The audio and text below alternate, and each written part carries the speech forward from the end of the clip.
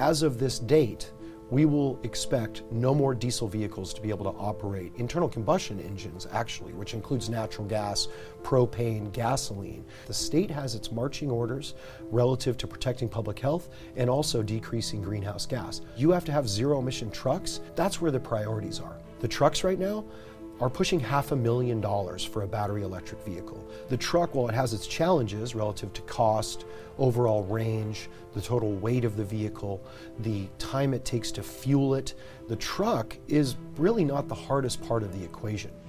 My guest today is Matt Schrap, CEO of Harbor Trucking Association, who represents trucking companies that operate at the ports of Los Angeles and Long Beach.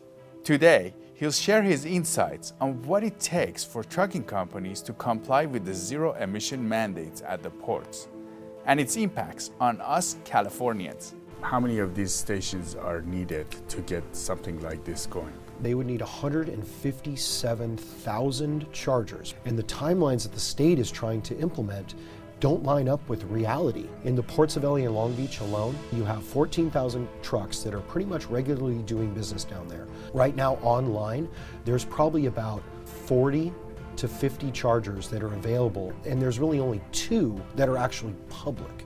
Are they thinking, should I just leave, go somewhere else and take my fleet? It's already happening. I'm Siyamak. Welcome to California Insider.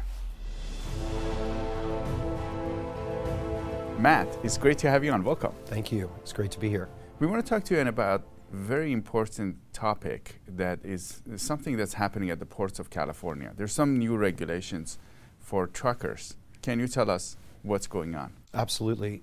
In California, the port gateways, maritime port gateways, as well as intermodal rail yards, there's standards that the California Air Resources Board, which is an administrative agency within the executive branch of the California state government, has passed laws that governs the emissions that can come from these trucks that service ports and intermodal rail yards in California. So when we think of ports, we think of containerized goods movement, break bulk cargo, anything that's brought off of a ship onto a wharf or a port, and then the truck that goes and picks it up after that.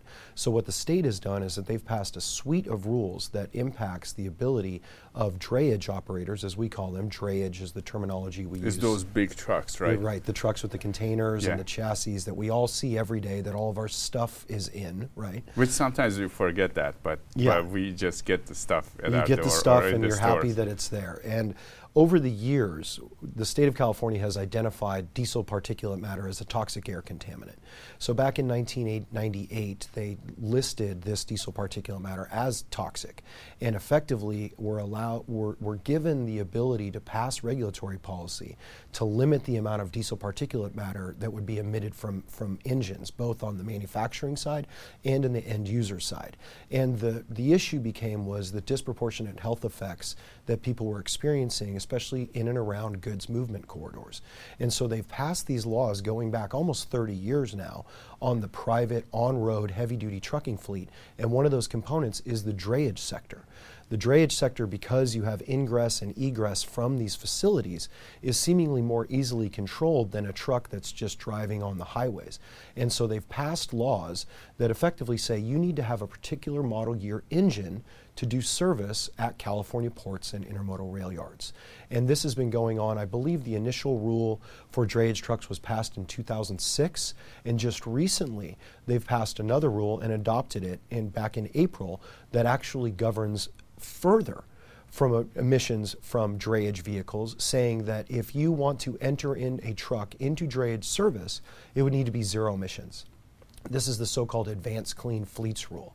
And while there's been a delay right now with enforcement, the rule has been being developed for close to 2.5 years now, perhaps even longer, that basically said, as of this date, we will expect no more diesel vehicles to be able to operate internal combustion engines, actually, which includes natural gas, propane, gasoline, anything that's not zero emissions, which in California is a battery electric drivetrain or a hydrogen fuel cell drivetrain so far. Those are the only 2 real zero emissions certified pathways that are available to heavy duty equipment owners to comply with the Advanced Clean Fleet Rule standards.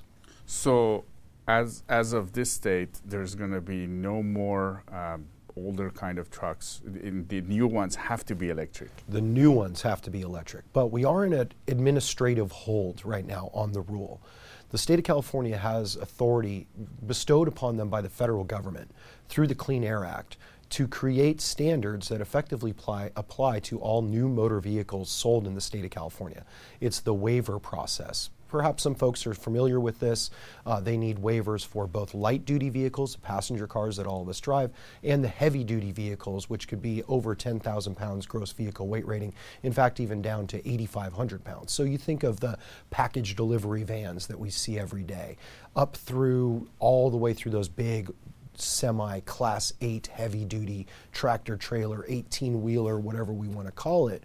What I like to call it is, the backbone of our economy. But those trucks are all subject to these California standards that the state goes to the federal government to get clearance to enforce.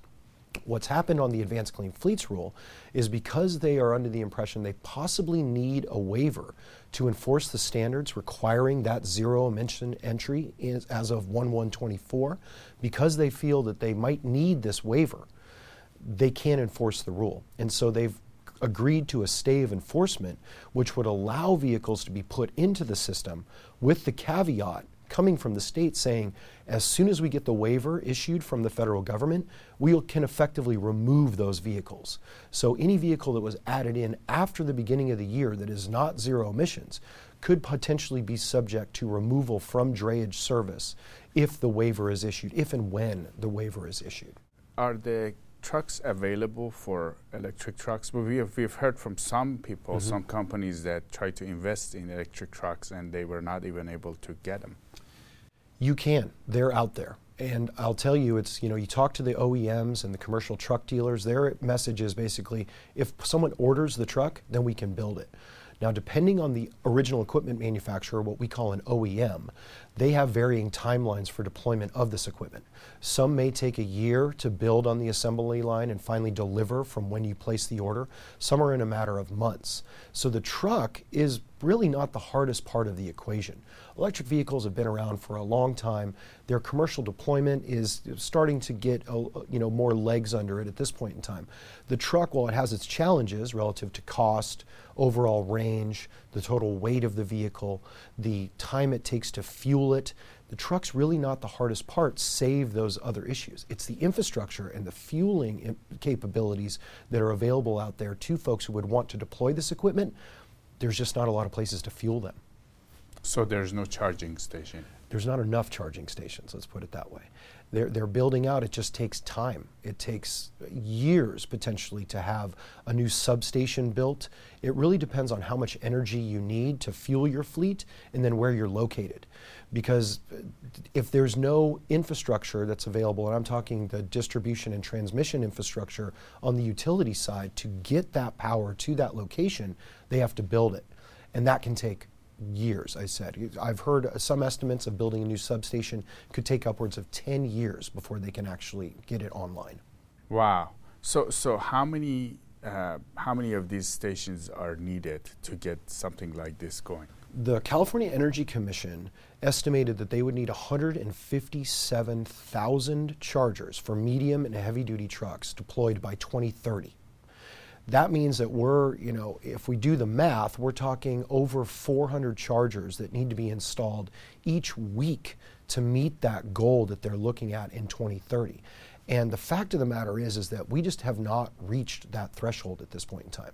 You have a couple different pathways. You have what we would call behind the fence infrastructure, where a private landowner, a trucking company or a logistics firm would actually go and take their property and build out charging infrastructure or fueling infrastructure.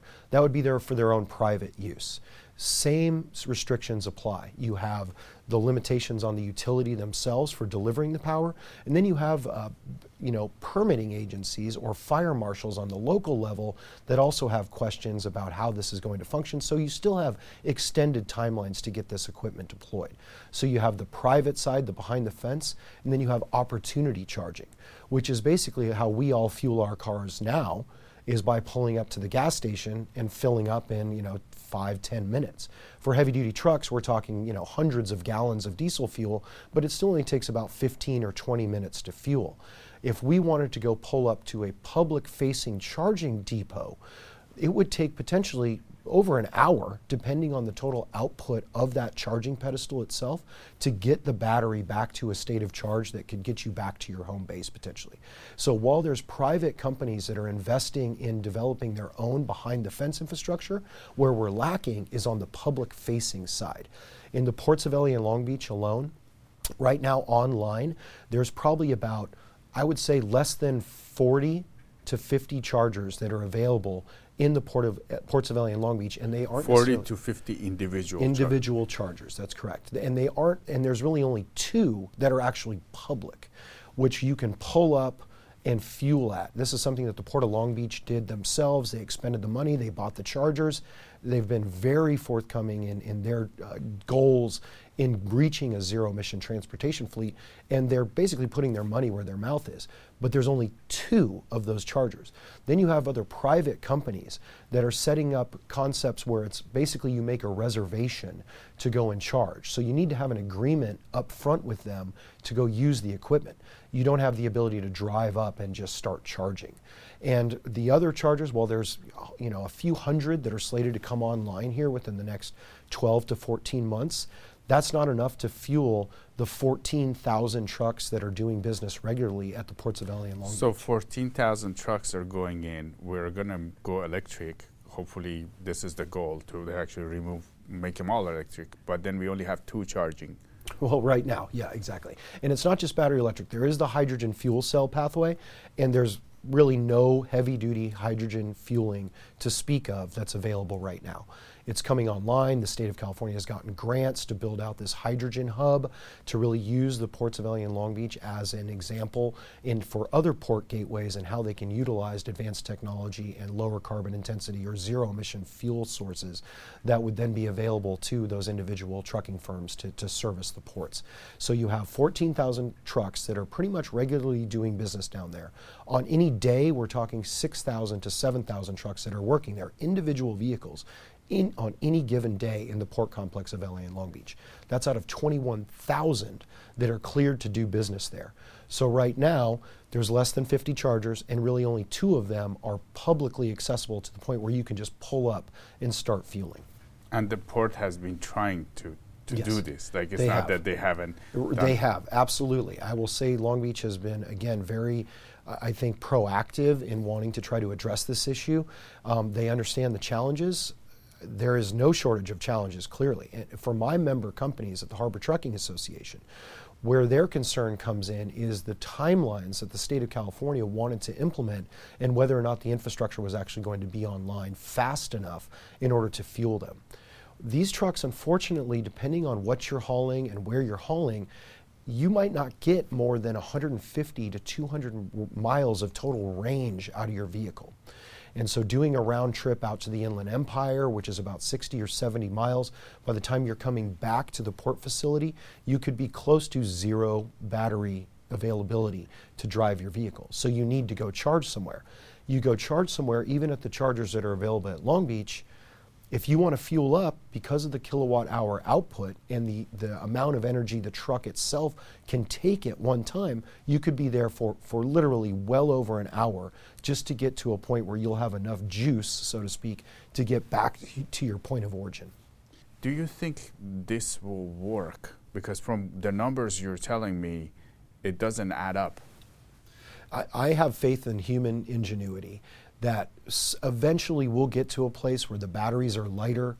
They are not sourced with, materials that are from areas of this world that are experiencing further environmental degradation from mining practices or refining practices, that we'll get there eventually. I feel like the utilities are being very proactive and trying to build out as much infrastructure as they can. The local distribution isn't necessarily the largest hurdle, it's the longer transmission. We lose a lot of energy in transmission. So I feel like we can get to a place where we're much more well equipped to have a fleet that is zero emissions, be it battery electric or hydrogen fuel cell. We're just not there right now. And the timelines that the state is trying to implement don't line up with reality in many instances. They've created pathways within the rule construct that would allow a fleet, if they run into construction delays or utility deployment delays, that they would get more time on the oldest trucks that they have in their fleet. So really, we're not doing anything but extending the life of older vehicles to continue to run while they're trying to build out this infrastructure. So it's, unfortunately, hope is not a strategy, right? But we're in this place where we're all hoping that there's going to be enough energy online once the rule comes back into effect, once the waiver is issued, once they're able to start enforcing it. Ideally, we'll see a better rule resulting from this stay of enforcement and potential negotiation opportunities between the trucking industry and the state. So me personally, I'm sure that we will get there eventually. It's just right now it's difficult to see the light through the forest, right? And we're wondering if that light is a train coming at us at the end of the tunnel, right? Before we continue, we would like to thank Shenyun for sponsoring this channel. I lived in China for 2 years and experienced 2 different Chinas. One is the China we know now, unfortunately with communism. And the other is ancient Chinese culture with 5,000 years of history, strong values, ethics and morality that has been lost. Shenyun Performing Arts is reviving this 5,000 years of Chinese traditional culture. It takes you back in time to magical world of ancient China with a unique blend of brilliant dancing, beautiful costumes, and legends coming to life. Go to shenyun.com to find out the schedule and theater information. It's a lifetime experience you don't want to miss. Just so inspiring. It makes me want to go dance. Breathtaking. I was very impressed. I'm taking my program and I'm going to mention it on the news because I think it's a great performance and people should see it. What I loved about the show was the authenticity of it. It was taking me on a journey. Exceptional. The technique involved, that the thousands of hours of training. People just float. Everything was exact, and then they worked to the exact moment, and it was beautiful. You go away feeling with a smile in your heart from it. Have to come. Life-changing. Make sure you see it. Make sure you see it. Don't wait. Get your tickets now. Now, if so, based on what you're saying, is the trucking companies are mandated to go zero emission, but there's no infrastructure. And nobody's like really, I don't know if anybody's planning for this infrastructure. What are your thoughts on that? There is planning happening. And as I mentioned, you have the behind the fence where you have a private company that wants to develop their own infrastructure. This is happening right now. But the public one? The public one is where it's drawing a little behind. Which is much more needed, right? Or is it different for the trucking industry? It's much more needed, to be honest. And even the California Air Resources Board in the what they call their initial statement of reasons, the ISOR, which is a hilarious acronym for this study, they've said so that it's called ISOR. ISOR, right? Exactly. They've said in that document that up to 75% of drayage moves would need to be publicly fueled, which means that potentially 3/4 of all of the movement that happens in every port gateway and intermodal rail yard in California, 3/4 of them would need to rely on some publicly available charging infrastructure. You have the other phenomenon where if I'm at a facility that I don't own, that I'm leasing from a landlord, if I want to try to go and put behind the fence infrastructure at my facility that I'm leasing, I have to go to the landlord to convince them to give me permission to install heavy-duty charging equipment. And there's reluctance amongst landlords to allow their tenants to do this because you're tearing up a parking lot, you're putting then large chargers in, you're removing available space for additional construction of structures or parking or tennis courts, whatever they're looking to build. The landlords become reluctant because they don't want to necessarily give up the opportunity that they might have with that piece of property by allowing somebody to go in and install this heavy-duty charging infrastructure. Now, what are the impact of all of this in California from your perspective? You've been involved with this association. You're kind of talking to state leaders. You're talking to the truckers and the companies you represent. What do you think is the impact of all this at the port? We are envisioning higher costs of doing business. There was a recent editorial in the Wall Street Journal that spoke specifically to a fleet that's operating heavy-duty zero-emission battery electric trucks right now. And just on one day, they were losing, believe it was $370 per day for that individual truck because of labor costs, because they have to have their driver go and take the vehicle to be charged when they're not moving goods elsewhere. The trucks right now are pushing $500,000 for a battery electric vehicle. You can get a comparable diesel truck that doesn't have the weight issues, doesn't have the range issues, doesn't have the fueling issues for about $170,000. While that's expensive, it's not $500,000. That's how much these trucks cost out the door once you put sales tax and federal excise tax on top of them. So if we're talking about what I normally do business with a brand new diesel that costs $170,000, now I'm potentially 2.5 times the cost of capital outlay for that vehicle in the first place. So that should translate into higher cost of doing business. And if we start increasing the costs here at these gateways, shippers have the ability to go to other gateways where they're going to save money. Cargo is like water. It's going to take the path of least resistance. And one of the concerns that these shippers have is cost. If it's too expensive to come through these gateways, they're going to find another gateway to use. So they will go to another state? Is that what you're thinking? That's correct. They would go to another state. The eastern seaboard states, such as Virginia, Norfolk, the Port of Norfolk, the Port of Charleston, the Port of Savannah, even Miami, New York, New Jersey, they are been making massive investments, especially some of the operating ports in some of those southeastern states have been making massive investments in their port infrastructure, in transloading and warehousing that's near the port in order to attract cargo.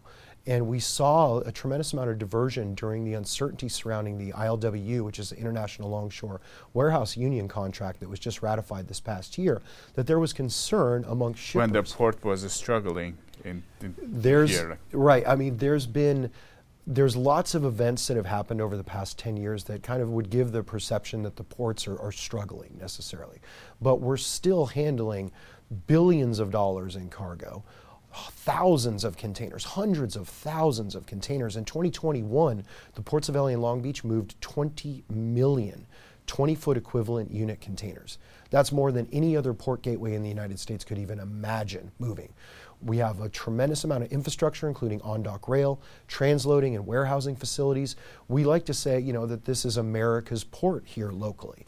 But if a shipper is looking at cost comparisons, even though it might take more time to go through the Panama Canal, which is going through its own challenges right now because of a drought, if they have the ability to utilize that instead of going from Asia or the other manufacturing hubs in India or Vietnam or in China to bring that cargo through the Panama Canal to one of the eastern seaboard states and then train or truck that cargo back into the interior, they're going to do that.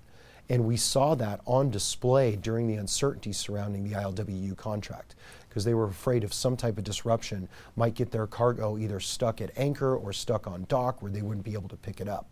So clearly, shippers have the ability to utilize these other gateways, and depending on the kind of stresses that they might experience for it in particular gateways, such as those in California, they could be making decisions to move their cargo elsewhere, and with cargo goes jobs. The estimate is there's 4 jobs that can be directly correlated with one container movement in Southern California. 4 jobs with 4 one jobs container for one movement. container. So this port has a huge impact for us in terms of jobs. Huge. And you think some of that business will get shifted to other places? Is very possible.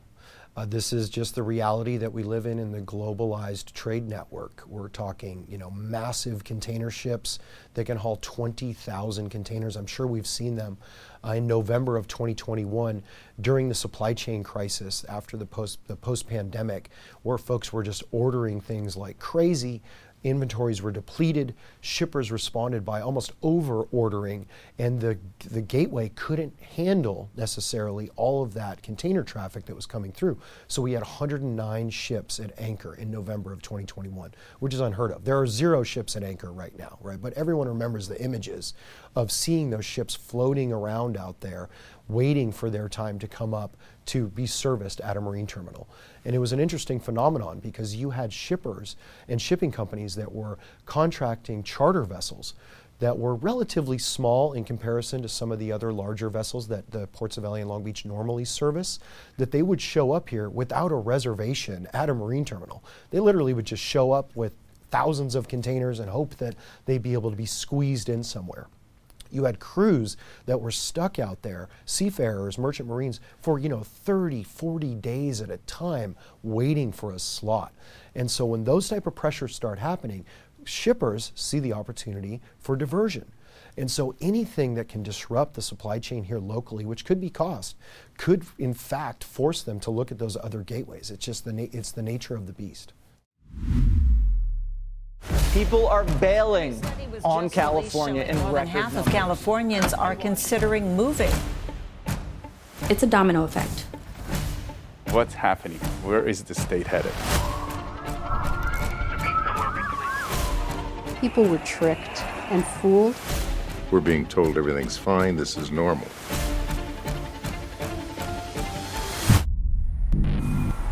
People are making money off our problems. We love regulations in this state. We just love it. We can control how people live.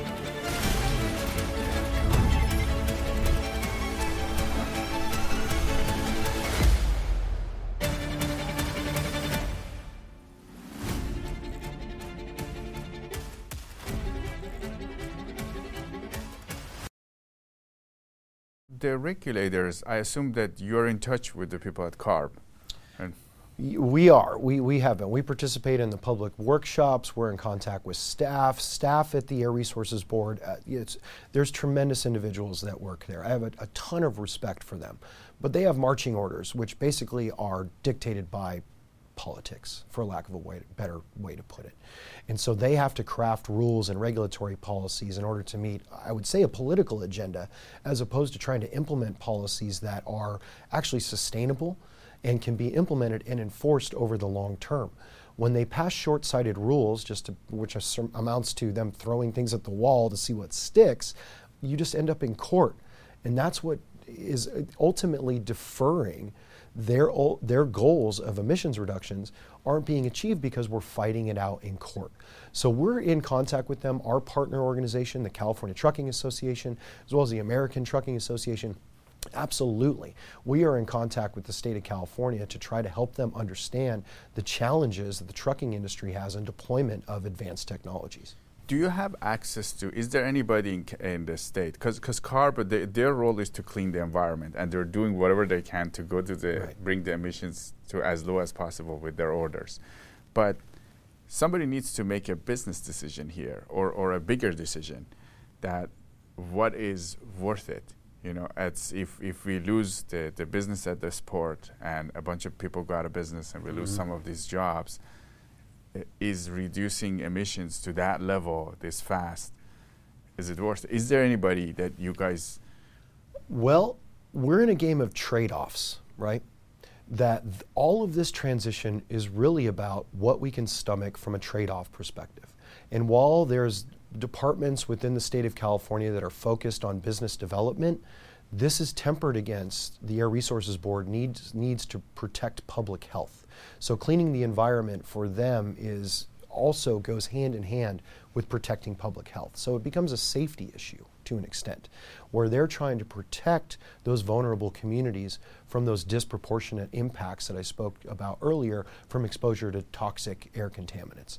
So we've moved now in this world of trade-offs from protecting public health into climate change and greenhouse gas reductions, which they would assert also has its own public health impacts. And in order to stave off the effects of climate change, the state of California is basically going it alone at this point in time with passing these strict regulatory policies to utilize zero emissions equipment because they're not only protecting public health, but they feel that because of transportation's contribution to overall statewide greenhouse gas emissions, that by curbing those emissions, we'll see also an improvement in some of the effects of climate change, perceived or otherwise. And so when we think about who do we go to that could help kind of give that business voice, it always has to be tempered against the fact that the state has its marching orders relative to protecting public health and also decreasing greenhouse gas. That's where the priorities are.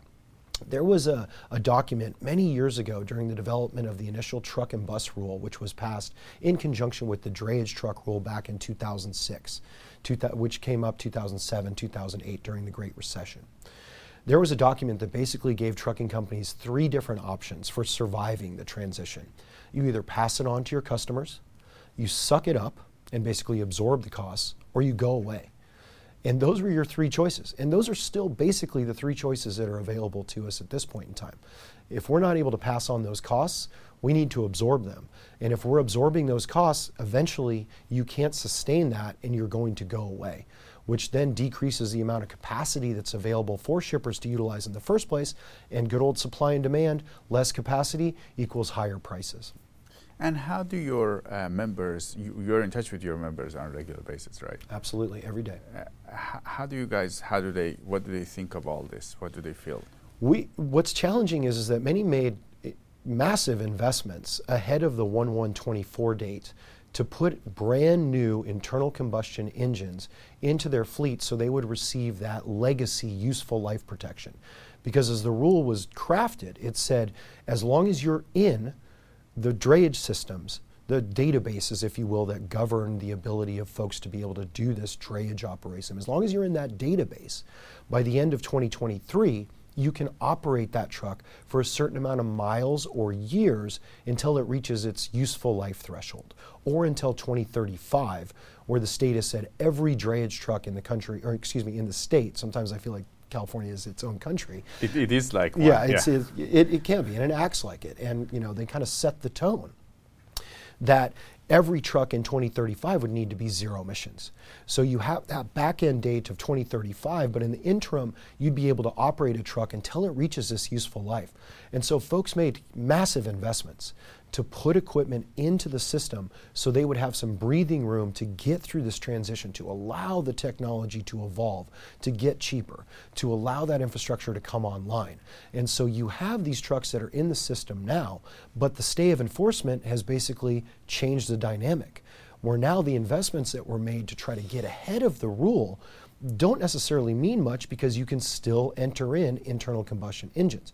Of course, there is the caveat that their resources board has said is that any vehicle that's entered in after 1/1/24 potentially could be removed from service once they have the waiver issued. And the waiver, while California has really never had a waiver denied that they've applied for, there is no 100% guarantee because of the other legal challenges that are happening that that waiver will be issued or they'll ultimately be able to enforce the rule. So we took the California Air Resources Board at their word during the development of the rule that they didn't necessarily need a waiver from the federal government. And then come in November of 2023, all of a sudden they say, okay, well, we're going to apply for a waiver now. And that effectively is what has said and given them the ability to stay enforcement of the rule because they don't have the waiver.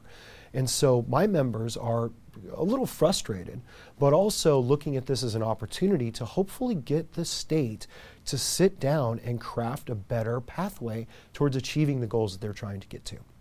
So there's there's a tremendous amount of concern on every angle.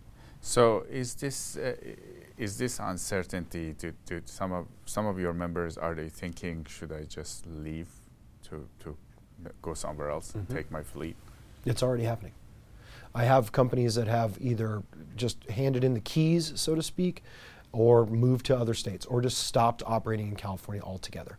And frankly, this mentality of the state of California is like, well, there's going to be 10 other people behind you to come and take advantage of this marketplace because, again, California being the 4th or 5th largest economy in the world and having a massive amount of cargo that's being moved, not only the imported goods that we're bringing in from other countries to keep Americans, in the lifestyles they've become accustomed to, but we're also talking about agricultural exports out of the Central Valley, nuts and citrus, things that are feeding the world essentially.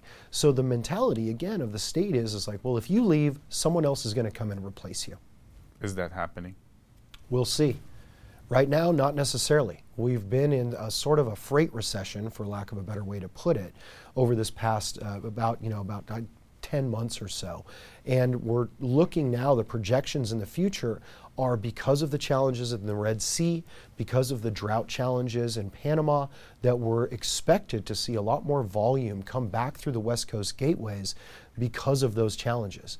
And so at that time, with the stay of enforcement, there will be the ability to add additional capacity, internal combustion capacity. But whether or not the rule construct, if it's not modified, then we could potentially run into something that if there's a lot of cargo coming through, whether or not the trucking industry is going to be able to have enough equipment to respond to that remains to be seen. And if the standards for someone who would like to enter into the marketplace says you have to have zero-emission trucks, it's going to limit the type of company that's going to have the ability to move into California. And a lot of these companies, for better or worse, are very large, very well capitalized companies, not your kind of small mom and pop business that really this entire economy is built on the back of. You'll have these larger companies moving into it. But I can tell you, even those largest of the large companies are experiencing the same exact challenges that the small fleets are, based upon infrastructure availability, the range of those trucks that we talked about, the weight, because the batteries, you need to haul batteries essentially in order to get enough effective range to be able to do your job. Well, those batteries are heavy. And some vehicles, you could see a weight penalty of up to 14 to 16,000 pounds when you compare to a diesel vehicle fully fueled. So you have, that translates into basically less cargo, which means you need more trucks to do the same amount of work that's being done today because there's this weight and range limitation that's out there on the technology as it exists today.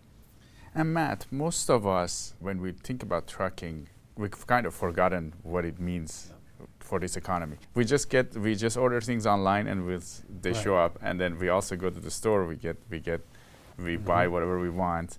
But can you tell us more about what is this industry? It's one of those industries that are kind of forgotten.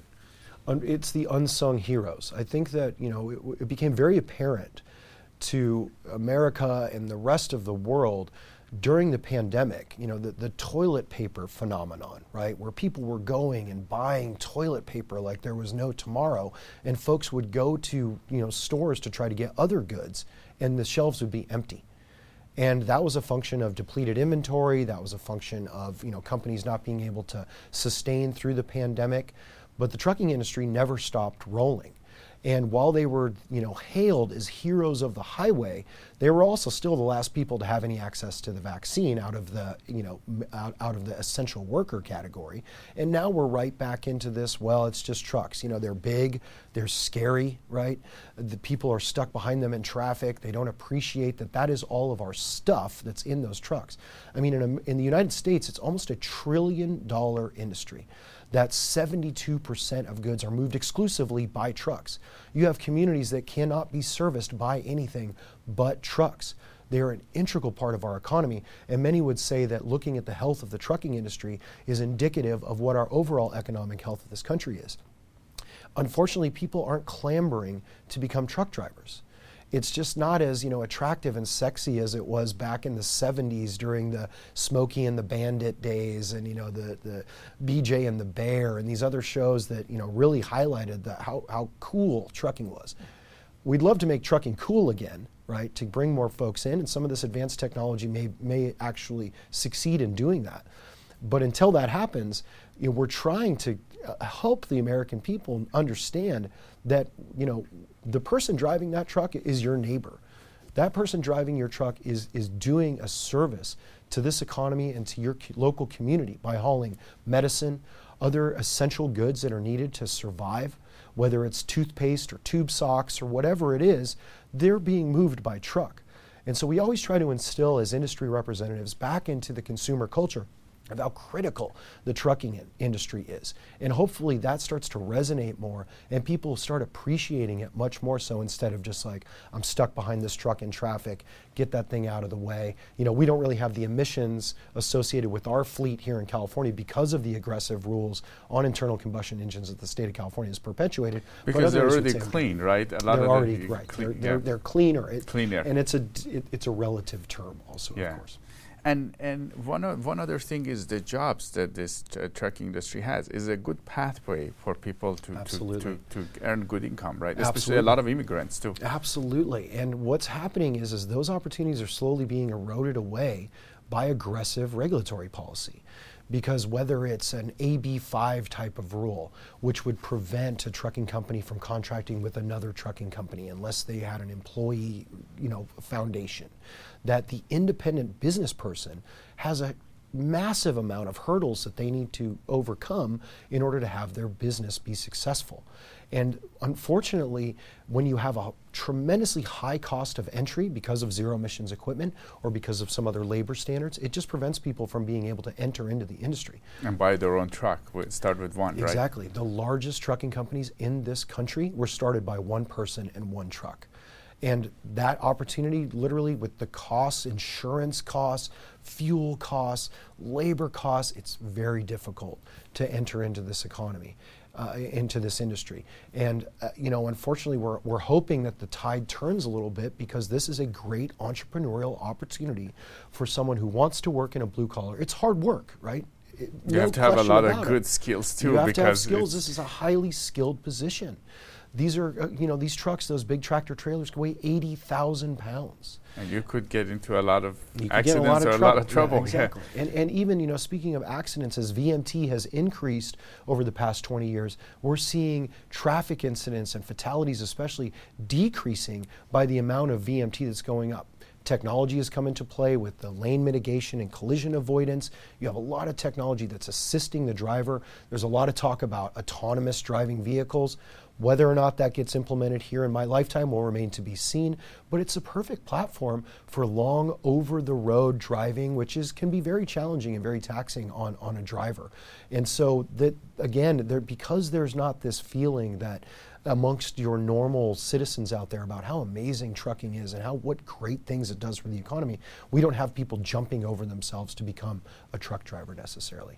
And we need to bring more young people into this industry because it's so crucial. Without trucks, nothing moves. A colleague of mine from Owida, Todd Spencer, he likes to say that we would all be naked and hungry without trucks. Do you have any other thoughts for our audience? Well, what's important to remember in all of this is that no one in our industry has said that we can't get to this, zero emissions utopia that is being sought by the state. No one has said that. It's about timelines. It's about how, not necessarily the why. And if we can start to remove some of these hurdles that's limiting the deployment of this technology, we'll see adoption of it. For the trucking industry, if it works, if it saves money, if it's more efficient, the fleets are going to use it. There's no doubt about it. Members of the Harbor Trucking Association were some of the first fleets in the nation to deploy Class 8 heavy-duty zero-emission trucks, especially into port service. We are the pioneers in trying to make sure that this technology works and can perform the duties necessary, again, to keep the American people in the lifestyles that they've become accustomed to. And I think that this is an opportunity for everybody, including the state of California, appointed officials, elected officials, to really take a step back and say, what are these trade-offs that we're willing to accept? And ideally, they'll take some modicum back from that says how crucial and important, especially our port gateways, are to the overall economic health of this state, and to create policies and to open dialogue and have honest dialogue about what it's really going to take to get there, and again, what trade-offs we can stomach as a society in order to reach that point in time. For my member companies, they're very proud of what they do. They're proud to have a massive amount of employees. They're providing health benefits. They're helping people realize the American dream. And the more of that regulatory policy that comes into account that doesn't take into the realities of the situation of how to deploy any type of this advanced technology, we're going to see those opportunities start to erode. If we see diversion because of localized politics, because of localized emission reduction programs, we're going to see jobs go with them. And that's the last thing that we need. We need to have more opportunity available to people, and the goods movement sector is probably the best sector to build out, to allow for that growth, to provide those opportunities for men and women from all walks of life to be successful and to realize that American dream. And that's really what we're hoping for, but I'll tell you, it's tough. because the politics out there doesn't lend itself to honest dialogue.